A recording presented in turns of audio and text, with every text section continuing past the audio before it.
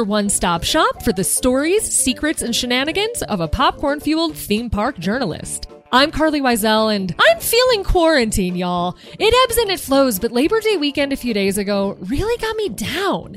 This is supposed to be our bummer of a turning point that, all the nice beach weather is gone and summer is over. Or, if you're in California, that you will now burn alive if you go outside. But it was just another step forward on the emptiness treadmill that is 2020. I mean, I'm in Colorado, and it is literally a blizzard outside. Early September, and it's a blizzard. I cannot deal. Now, I promise this won't be one woman slam poetry hour about the annoyance that is this year, but given that looking forward keeps getting bleaker, I've been spending all my free time lately looking backwards, and I really think it's helping. I watched Defunctland's video on Tomorrowland at the time of Disneyland's opening, listened to background music loops of Epcot from the early days, and saw a bunch of clips of rocket rods at Disneyland, which, as you'll remember from last week's episode, I had never been on. And it's really been so nice. I find that channeling a park I still can't go to for a much more airtight reason, the time travel doesn't exist yet, is an easier pill to swallow than not knowing when many people's jobs, livelihoods, and day-to-day may return. Also, does anyone else find themselves missing the tiniest, strangest parts of California theme parks? I found myself daydreaming more than once about the drive I'd take through the hills to reach Universal Studios Hollywood, or, strangely, the Disneyland lockers. Last year, I started getting a locker on every single Disneyland trip, just because I'd get so cold late at night. And now simply being in a park at nighttime is a foreign concept. Things will eventually come back to normal, but it's still bonkers to me that we all had this on-the-ground training and expertise for how we visit theme parks, from arrival times to annual pass holder calendars to soft openings of seasonal festivals, and now Disneyland has just been closed for 179 days. That's practically 6 months. Half a year. It feels like some announcement is bound to come at some point, but either way, it remains astonishing. So this week's episode, as you've noticed, is not a reported story. A few forthcoming episodes, which are, oh my god, so exciting, are also taking a lot more time than I anticipated. At the same time, we keep getting so many good calls on the Churro Hotline that they're all themselves teeny tiny stories, and I figured, hey, it's Labor Day weekend, things are laid back, let's do a mailbag episode. Only, it wound up taking as much time and even more fact-checking than normal weeks. Whoops! But regardless, this is going to be a good one because it's not just me hitting the play button on a Churros answering machine and letting it ride. I'm basically out here Nancy Drewing it, hoping to get correct answers to these off-the-wall queries, sending emails I never thought I'd be sending, and trying to compile solutions to long-held questions that no one really seems to know. Now, if you're already mourning the loss of Halloween events that included strangers dumping handfuls of candy into a bag or hugging Jack Skellington tightly, things we used to do that seem bananas now, you'll also be pleased to know that this episode weirdly leans into the haunts. September 9th is not by any means Halloween, but if you're a ride or die theme park kind of person, this is your spooky season. That's because we get started early as parks people. Mickey's Not So Scary Halloween Party would have already began in Florida, HHN would be kicking off, and you'd probably be texting your friends about whatever new treat was being sold at Oogie Boogie Bash. Since that's obviously not happening this year, beyond Magic Kingdom holding a low-key celebration each day, it really feels like the Halloween spirits threw us a bone with this week's Churro Hotline. Spoiler alert, Grim Grinning Ghosts surely come out to socialize in this joint, so I hope you are not afraid of spirits. Truly, if I knew how many ghosts would be discussed in this episode, I would have saved it for Halloween. So this is your unexpected theme park Halloween episode, coming in early September as it snows outside my window. I didn't intend for this episode to be so focused on haunts, but it just happened, and frankly, I'm leaning into it. Now, in terms of news this week, there really wasn't that much until Walt Disney World announced the new Christmas news that just came out as I am recording this.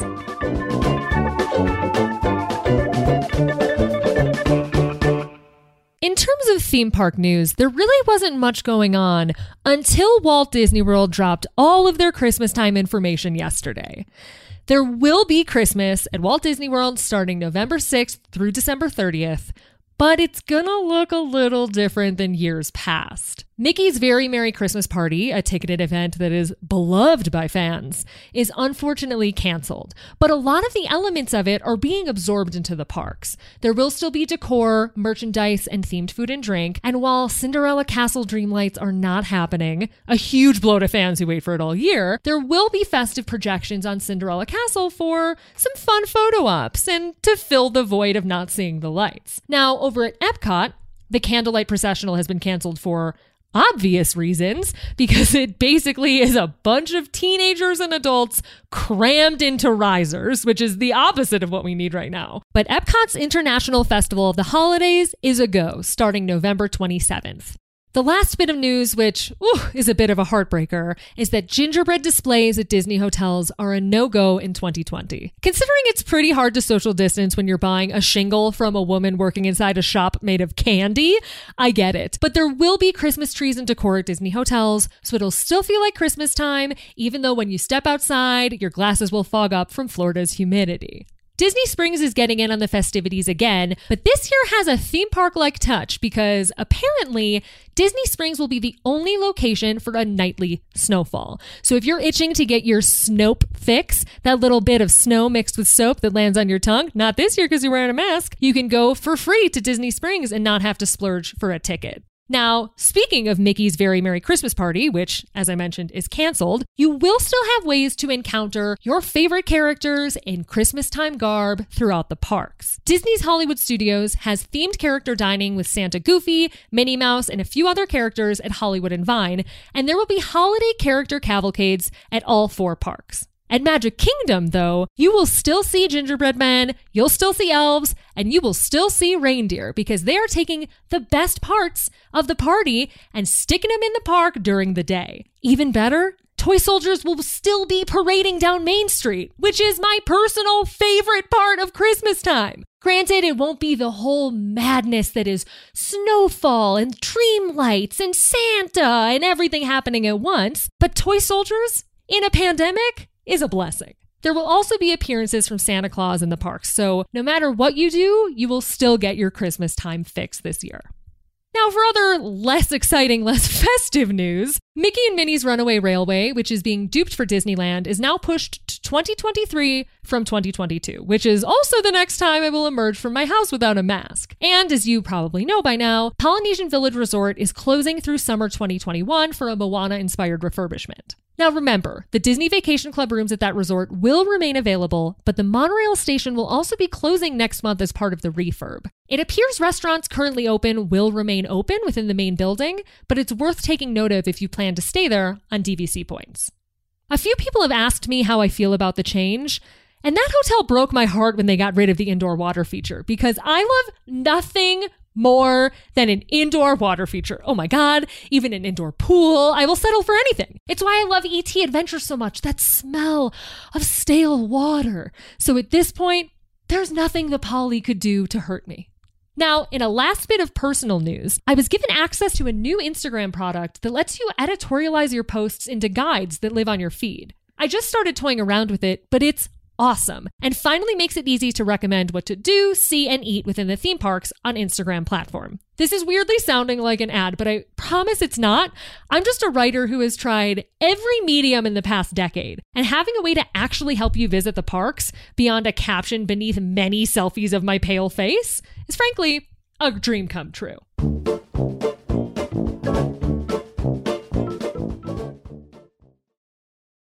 Okay, you know that feeling that everyone knows something that you don't? For me, that used to be Quince, but no more. Quince is a truly astounding retailer, essentially carrying everything a person on your mood board would wear. We're talking washable silk blouses, chic leather bags, 14-karat gold jewelry, European linen dresses, and the best part of all is that Quince items are priced 50 to 80% less than similar brands. They're out here with $50 Mongolian cashmere sweaters. $50! Beautiful, timeless items you can wear and actually live in. Meaning, you don't have to be scared to bring them on your theme park travels. By partnering directly with top factories, Quince cuts out the cost of the middleman and passes the savings on to us. And if you're sensitive to retailers like I am, Quince only works with factories that use safe, ethical, and responsible manufacturing practices and premium fabrics and finishes. But it's not just your everyday work-life clothes. They have everything. I recently joined a new gym, big deal for me, and desperately needed new workout clothes to wear there. It's kind of like an LA gyms, like you kind of gotta look cute. So I ordered a pair of their Ultraform bike shorts and high-rise pocket leggings, and when I tell you, the quality of these leggings is truly on par with brands I paid 3 times as much for, which really kind of makes me love these 3 times more. I'm not only going to buy them again, but actually buy the other travel stuff in my cart because they have things like beautiful pastel suitcases for $129 and these wildly affordable compression packing cubes that I have been waiting forever to buy compression packing cubes, and they're always so pricey. And here, the price fits. So if you want to get ready for work, your new gym, travel, anything in your life, go to Quince. Quince.com/amusing will get you free shipping on your order and 365-day returns. Ooh, that's nice for someone who puts stuff off like I do. That's QUINCE.com/amusing to get free shipping and 365-day returns. Quince.com/amusing. Hey y'all, Darius Rucker here. A lot of people ask me, what inspires your music? And one of the big things is a strong sense of place. That's why I love my home state of South Carolina and want to share the awesome things it has to offer. From the beautiful mountains down to the sunny coast, it's got it all. Not to mention 2 of my personal favorites, great golf and amazing food. Come see why I love this place. Visit discoversouthcarolina.com. You did something for the first time.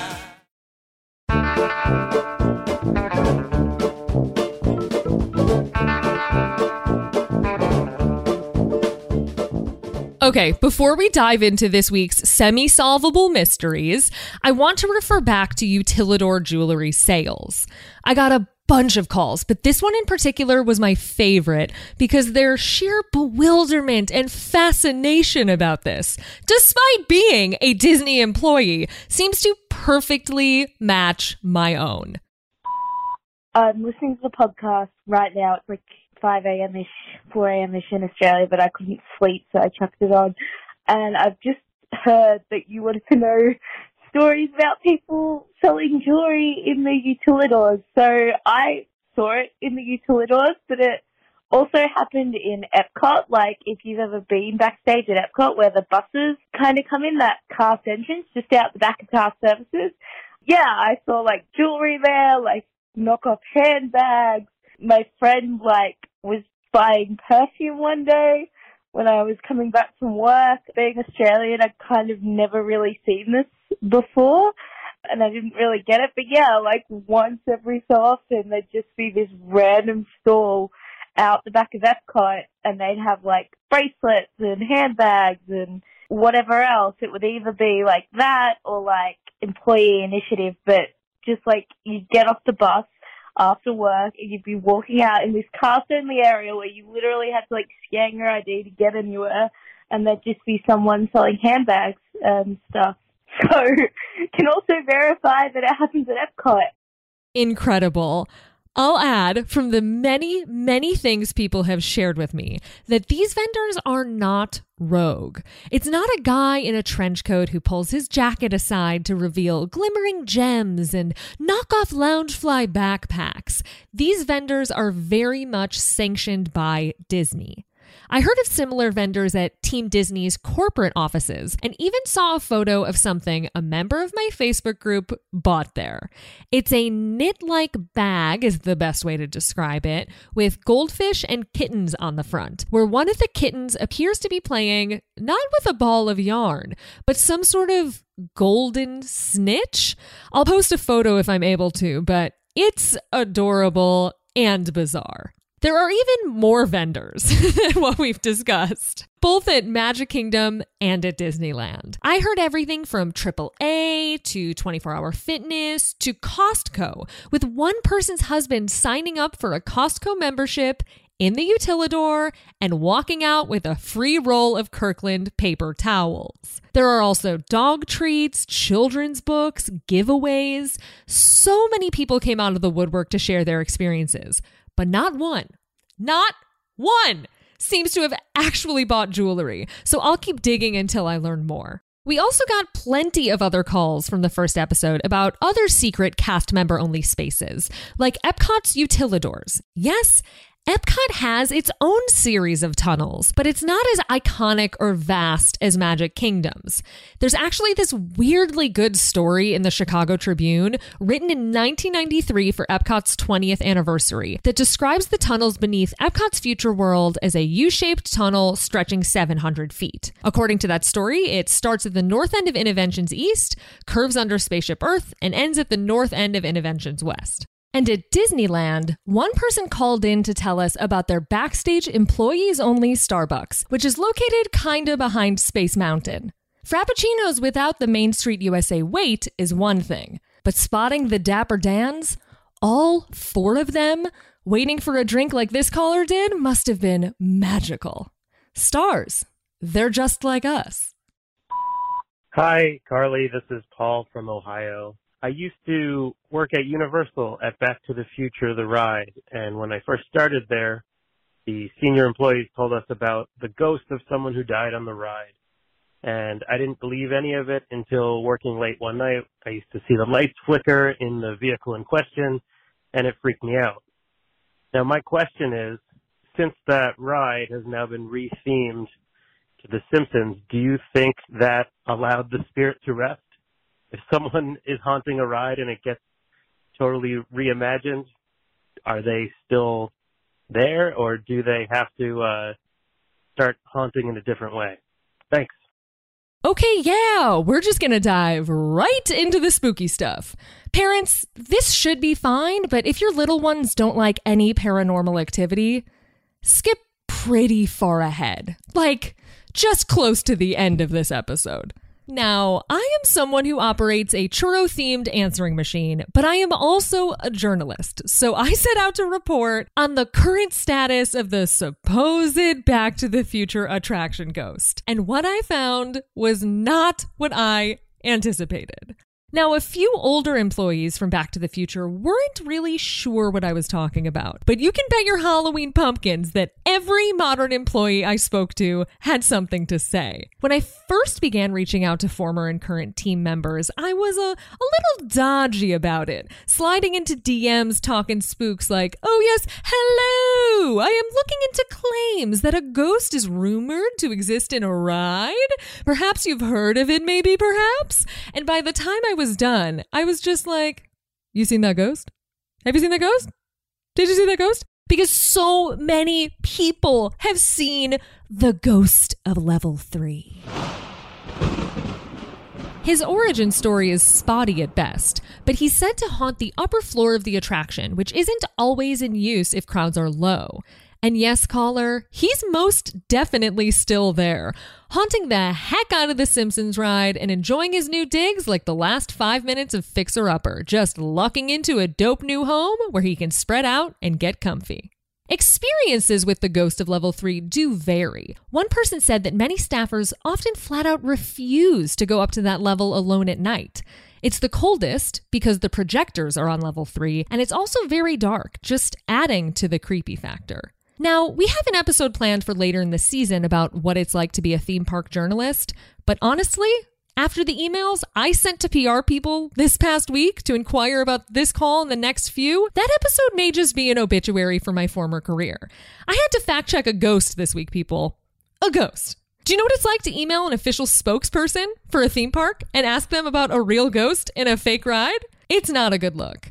I was unsurprisingly unable to get a response, but I heard from plenty of other people who could provide clarity. We're not just talking shivers down one spine. No, a lot of people contend that they or their coworkers have seen this ghost and the shenanigans he's been pulling for years. I talked to I don't know, a dozen people who worked on Back to the Future or the Simpsons ride at Universal Studios Florida, and almost all of them had stories to share of flickering lights or moaning noises or minor ride stops or unexplained movements or just other plain strange things seen by individuals or even on control room cameras. One employee said, "He'd love to play with the funhouse doors and slammed a door on me once when I went to go clear a car."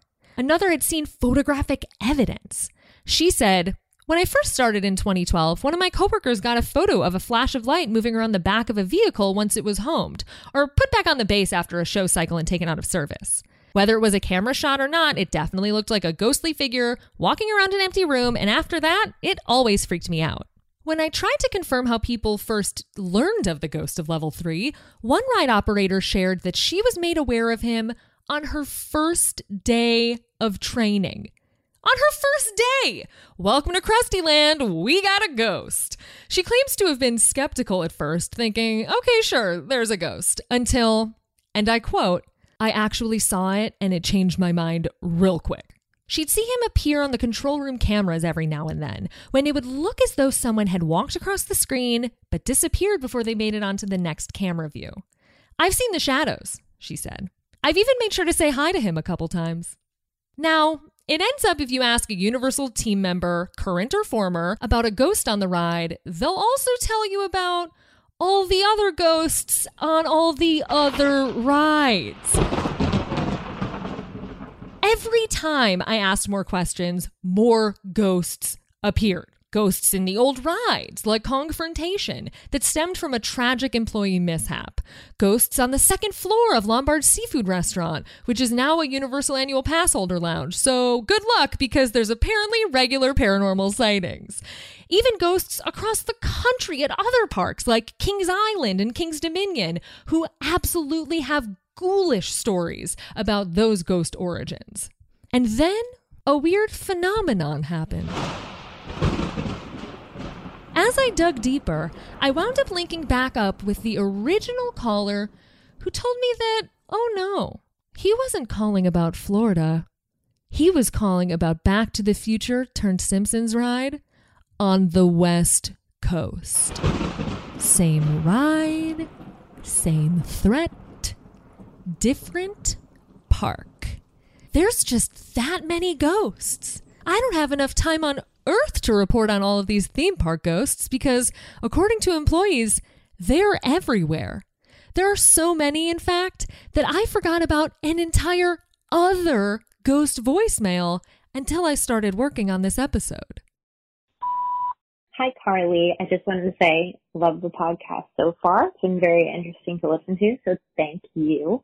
I wanted to share just one of my favorite experiences that I had. I was a Disneyland cast member for a number of years, but I did the Disneyland College program as well. One of the best and most fun options that we had when we were doing our program was to do a walkthrough tour at Haunted Mansion. So we actually got to walk through the entire attraction. And this is around the time that they were installing the Hatbox Ghost. So it was very exciting, to say the least, especially for me, my favorite attraction. When we were walking through the attraction, one of the cast members who gave us the tour told us about some real-life ghosts that he truly believes do haunt the Haunted Mansion. So it's not a story that I've ever really heard outside of kind of Disney cast member lore, but legend has it that there is a ghost that haunts the unload area at the attraction, and several cast members have had witnessed sightings of this ghost when they turned around and looked in the mirror while they were walking the unload area. So if you're keeping track, we got the original Back to the Future ghost in California, the ghost of the third floor in Florida, all the other miscellaneous ghosts here and there, and now a Haunted Mansion ghost? Like, not a ride ghost in Haunted Mansion, or a ghost in canon in Haunted Mansion, but a real ghost in Haunted Mansion that spooks cast members. So get this, the plot somehow thickens. I set out to report on this new ghost and found that, yeah, supposedly cast members on the Disneyland attraction have felt this ghost, Timmy, tugging at their skirts as if a small child is behind them when the unload area is completely empty. Only to find out from the person who got that information for me that there is another ghost named Timmy at Disneyland in Toontown. And apparently everyone who has seen him says he wears a red hat and likes to move things around. And all I'm saying is me joking at the start of this podcast that I was going to be your proverbial ghost host may have summoned a spirit. It actually happened. Did I have a premonition? Do I have feeling towards the outside world? I do not know. Either way, do not call me again about ghosts, okay? I cannot bear this mental HHN, going from person to person asking about ghosts and finding out yet another ghost is in the park. I'm scared, okay? I do not have enough time on this universe to fact check these ghosts, and I'm scared I'm summoning them by doing so. Oh, this is my personal scare zone, isn't it? Okay, gonna take a deep breath, and we're gonna move on. Hi, Carly. My name is Matthew. Have so far loved both episodes of the podcast. My main question is that me and someone else on Twitter by the name of Kevin Brackett have been going back and forth for, I'd say, almost a year or so with the biggest question of whose child that is at the beginning of Carousel of Progress, the one that is helping the mother with laundry. I have asked cast members. My sister thinks that it's just a random child or a neighbor, but I don't believe her. I just want to know whose child that actually is, because no one seems to know, because all the family has been introduced at the beginning of the show, so whose child is that?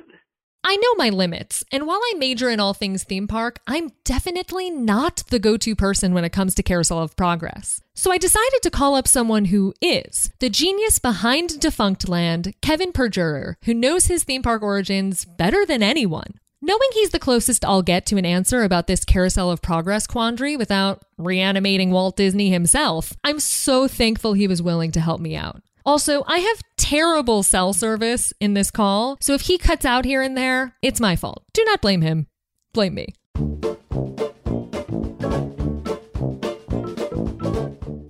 Thank you so much for solving our reader quandaries, I suppose. I didn't say solve. Just setting expectations right out of the gate. Any insight you can provide, I am all ears. So the Carousel Progress, we're talking about the little girl that's like pumping the washing machine in the first scene, right? Yes, I believe so. Yeah. So like she does not appear again in the second, third, or fourth scenes, and I think part of the reason has to be because there's no voice actress for her. There's no speaking role. She seems to be more of a prop in that scene because you can look back at the footage from Walt Disney's Carousel of Progress video. Not the Carousel, but the Walt Disney goes to the 1964 New York World's Fair, and you can see them building that animatronic. And I don't even think get it to speak if they wanted to, because that animatronic is just basically a prop. I think the head turns a little bit. They updated it now, but essentially it's just this kind of gelatin-like body attached to the mechanism that she's pumping. So, of course, the mechanism is moving. She's not. And then it looks like she's the one pumping it. And so that's how that works. So it's essentially a prop. And the character itself does not appear again. But she's not the only character that disappears. These characters are immortal. They don't age until the last scene, which can be interpreted like a couple different ways. The lore is that she does not have the Tucker everlasting immortality, and she just died or grew up or something. Because there is a grandma that appears only once. Because that grandma looks nothing like the grandma that is in the final scene. She is also not the same animatronic design. So the final scene, the grandpa and the grandma that speaks looks like an older version of John and Sarah. And then John and Sarah are also in that scene, which that makes no sense. Also, too deep trivia, but I'm sure a lot of people that are listening know this, but John's voice actor the grandpa's voice actor in the final scene was the original John. So it was like a dynasty system. I'm overwhelmed. Yeah, sorry. I can stop at any time. I was like, oh, we can wrap this one up airtight. And now I'm like, the child is gelatin and nobody's aging? What's happening? Nobody's aging. I think the short answer, if you want a short answer, is that it's just a prop logistically. It was just a prop that they needed to fill that scene, and it made sense to have a little girl. I've seen people speculate that it's the neighbor girl. I've had people speculate that she dies. I've had people speculate that it's just a cousin visiting. I mean, there's been a bunch of speculation to who that little girl is, but she's always there, and she has more articulation now than she originally did, the little girl, but still I don't think she has a mechanism to speak. So I think the short answer is she never had a speaking role. She's just a prop that's like a cool, I mean, they just invented animatronics, so it's just a cool thing for a figure to do. But no, she does not have any other appearances or anything else. I wish I had like an answer I could tell you, oh, that's who she is and she's supposed to be this, but nobody knows. I don't think there is a reason. I don't think there was ever. I don't think they knew that we'd be talking about this. I hate to leave you completely unanswered, but I will give you this parting gift. Kevin and I went on to talk for a bit, and just like with the ghost calls, things got spooky. We went on to talk about the relationship between Carousel of Progress and the age-old attraction Horizons and the character overlap and a bunch of other stuff, until he said truly the most terrifying thing I've heard on this podcast yet. It's a bit of nightmare fuel, so if children are still listening, you might want to skip ahead, otherwise you will have a terrible time putting them down tonight. But either way, here it is. I don't know if you knew this, but when the Horizons closed, they took the family and all the animatronics, and they put them under the Carousel of Progress, and they just have been disassembling them whenever one of the family members breaks. You rarely see animatronics reused because they're just broken and just dismantled and then picked apart for its pieces to basically keep these animatronics going. So that's why you rarely see animatronics preserved, on top of the fact that their skin degrades very quickly, if not constantly upkept, especially the felt ones. But I knew that they pick everything apart, but something about it being an eerily similar animatronic that's being pulled apart for parts underneath the one that's on stage feels very Us to me. Like there's like a tether to another animatronic who's just dying so the other one can live. Yeah, I mean, there's photos of it too. They have photos of like legs and arms, and it's the Horizons family, and they have it on the shelves. I hate that. I hate that. Logistically, it does, because these animatronics, they make them differently now, so it helps if you can get the parts from the old ones, especially ones that are literally probably the exact same. So it makes sense, and it also is kind of poetic because Horizons was the sequel, and then it like almost like spreading the ashes and growing a flower bed. Yeah, just like growing a flower bed. I don't know about you, but like I said, I've seen the movie Us, and this sounds incredibly freaky through the lens of that film. I don't love the idea of when John or Sarah malfunctions upstairs, they pick apart the robot corpse of the previous John or Sarah. Listen, I don't know if that's how it works. They're all just scrap metal, but it really freaks me out. And there are too many stories of ghosts and too many horror movies and too much propaganda that robots are going to steal our job that I just got to move on to the next call. Oh my God, why can't I stop being scared? Okay, so back to the little girl. I will wrap this up and try not to piss myself. But I think that this is probably the best answer we are going to get. It seems she's just a prop and not a character intended for us to talk about decades and decades and decades later. But regardless, I have reached out to the Walt Disney Archives and to Walt Disney World and will let you know if I hear anything about our little unnamed gelatin girl. But until then, she's just an object, like the robots who cannot hurt us. Moving on.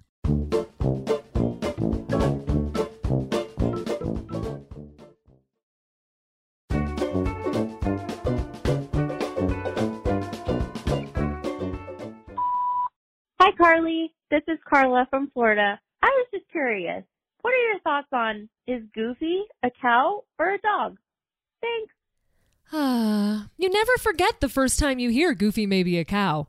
For some of you, that day could be today. For me, it was about a year ago when someone tweeted a link to some back-end podunk website explaining how my favorite Disney character had this deep, dark, species-based secret. The Goofy truthers have always been there, questioning the reality of Goofy's origins, yet it's hard to pinpoint exactly when this philosophy caught steam. There was apparently a big discussion in a Facebook group earlier this year, but a tweet from wrestler Angelo Dawkins went somewhat viral back in May. Remember, right in the middle of everyone's online quarantine time. And I think that did the trick. Nearly 4,000 likes, and a few months later, here we are, attempting to permanently solve this problem. Now, some attribute the origin of the rumor to Goofy having the eyes for Clarabelle the cow in various animated productions. But I think that's extremely closed-minded and pretty prejudicial against the Fab Five's only interspecies relationship, considering Mickey and Minnie and Donald and Daisy shacked up with one of their own.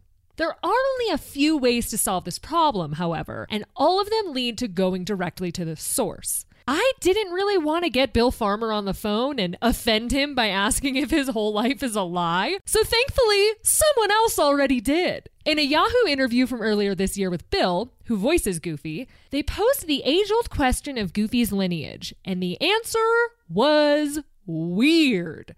In an excerpt from that interview, Farmer says, "He is not a dog," with absolute authority. Yahoo literally said, "Farmer told us he's not a dog with absolute authority." Okay, moving on. He goes to say, "Pluto is a dog, but Goofy seems to be in the canine family in the same way that a wolf is not a dog, but they are also in the canine family.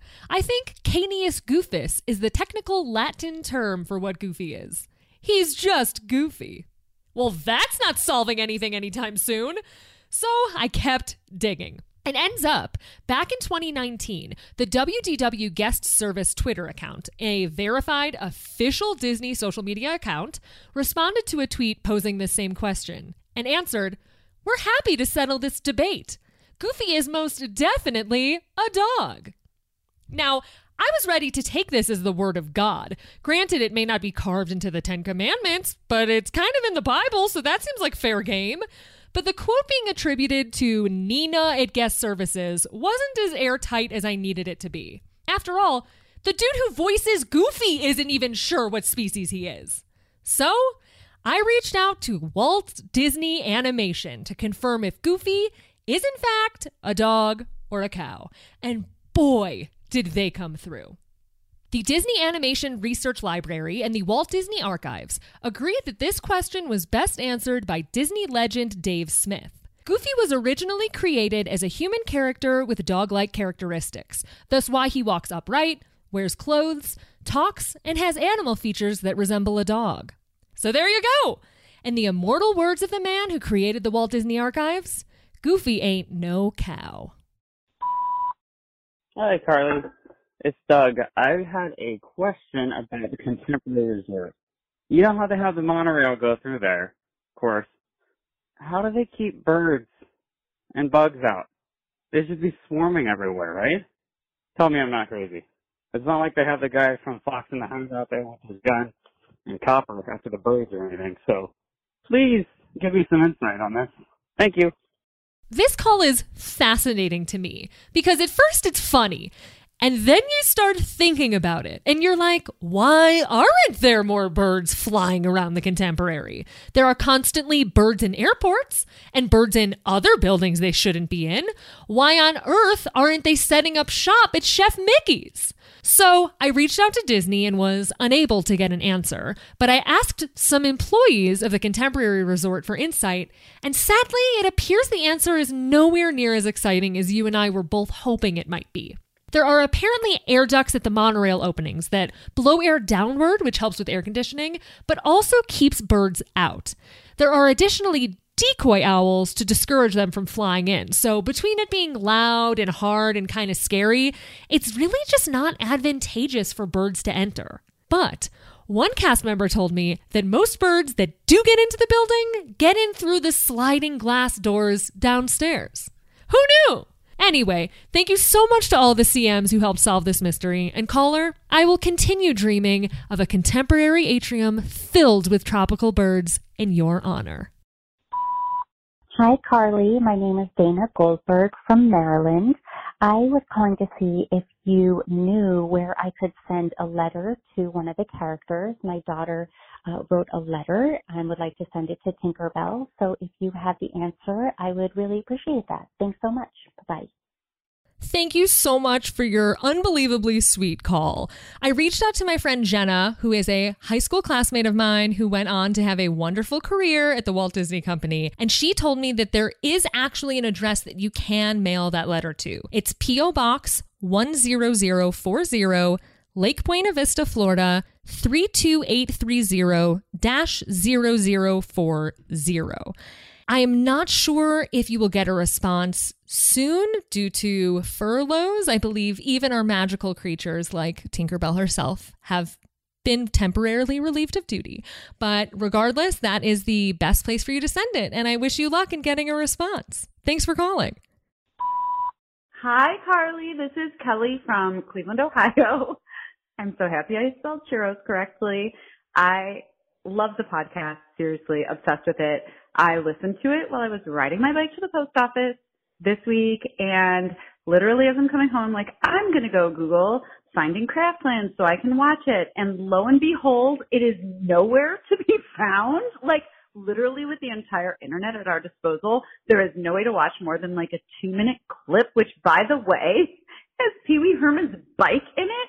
I mean, seriously, you cannot tease us with this glory and then like pull it out from under our feet.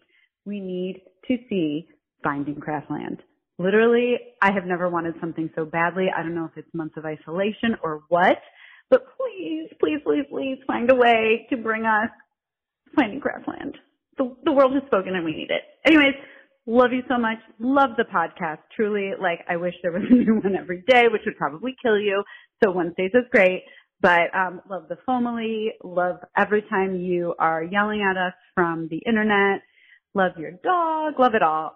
So thank you for bringing this little slice of heaven to what has been a crazy and chaotic year. And please find a way for us to watch Finding Craftland. Okay, thanks. Bye. Thank you for this call. I immediately texted this voicemail to Nikki Kraft, who was on last week's episode, and we're going to try to figure out some way to satiate anyone who wants to see Craftland. In the meantime, I'm sure if you're really wanting to see it, you've probably already been on Stacey Aswad's YouTube, where there are clips of the documentary of her hosting. But beyond that, it is truly scrubbed from the internet. I'm doing my part. We're trying to figure it out. So stay tuned if we're able to find a solution for you to watch Finding Craftland.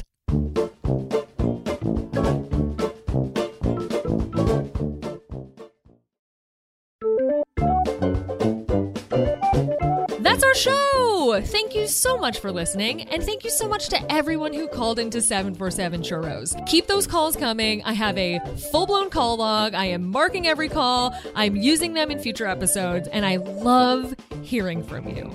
Thank you so much to the anonymous cast members and team members who shared their spooky stories. You all worked so hard, and we're thinking of everyone who worked this busy Labor Day weekend, as well as everyone who is still patiently waiting to be called back to work. If you want to help out employees in need, you can donate to the Cast Member Pantry on Venmo at Cast Member Pantry, or contribute to the weekly drive-up food bank operated by Unite Here Local 737 Union. Gabrielle Roussan of the Orlando Sentinel, one of my all-time favorite reporters, said last week that the line of cars there stretched for 2 miles. Members of the hospitality and tourism industry in Florida really need your help. So if you have a few bucks to spare, please do. I'll leave links to both in the show notes.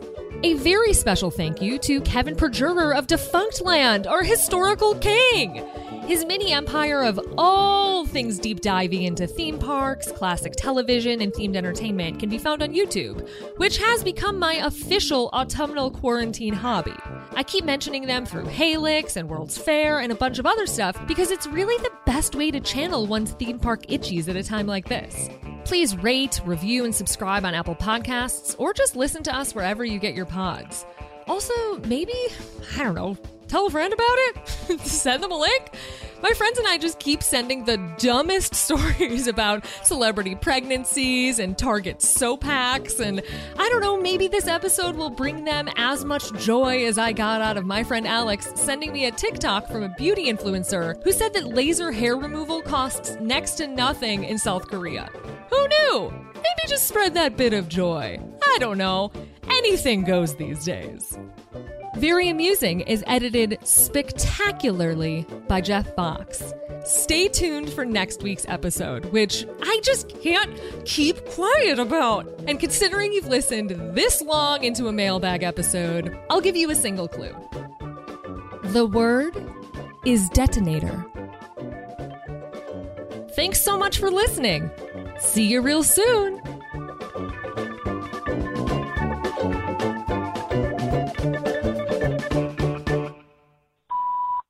Hi, honey. It's Mom. I loved this podcast this week. It was so, so good. And I learned so much, but I never met Stacy, but I know her from TV. I just wanted to say I am so, so proud of you. You are doing great, and this is wonderful. And thank you for, not the tribute, but thank you for saying those nice things that you love me and that I birthed you. That was so cute. I love that. And I would have made a pillow. I was going to surprise you and make a very amusing pillow, but the G is cut off, so I couldn't do it. But I just wanted to say I love you, and I'll talk to you soon. Bye, sweetheart.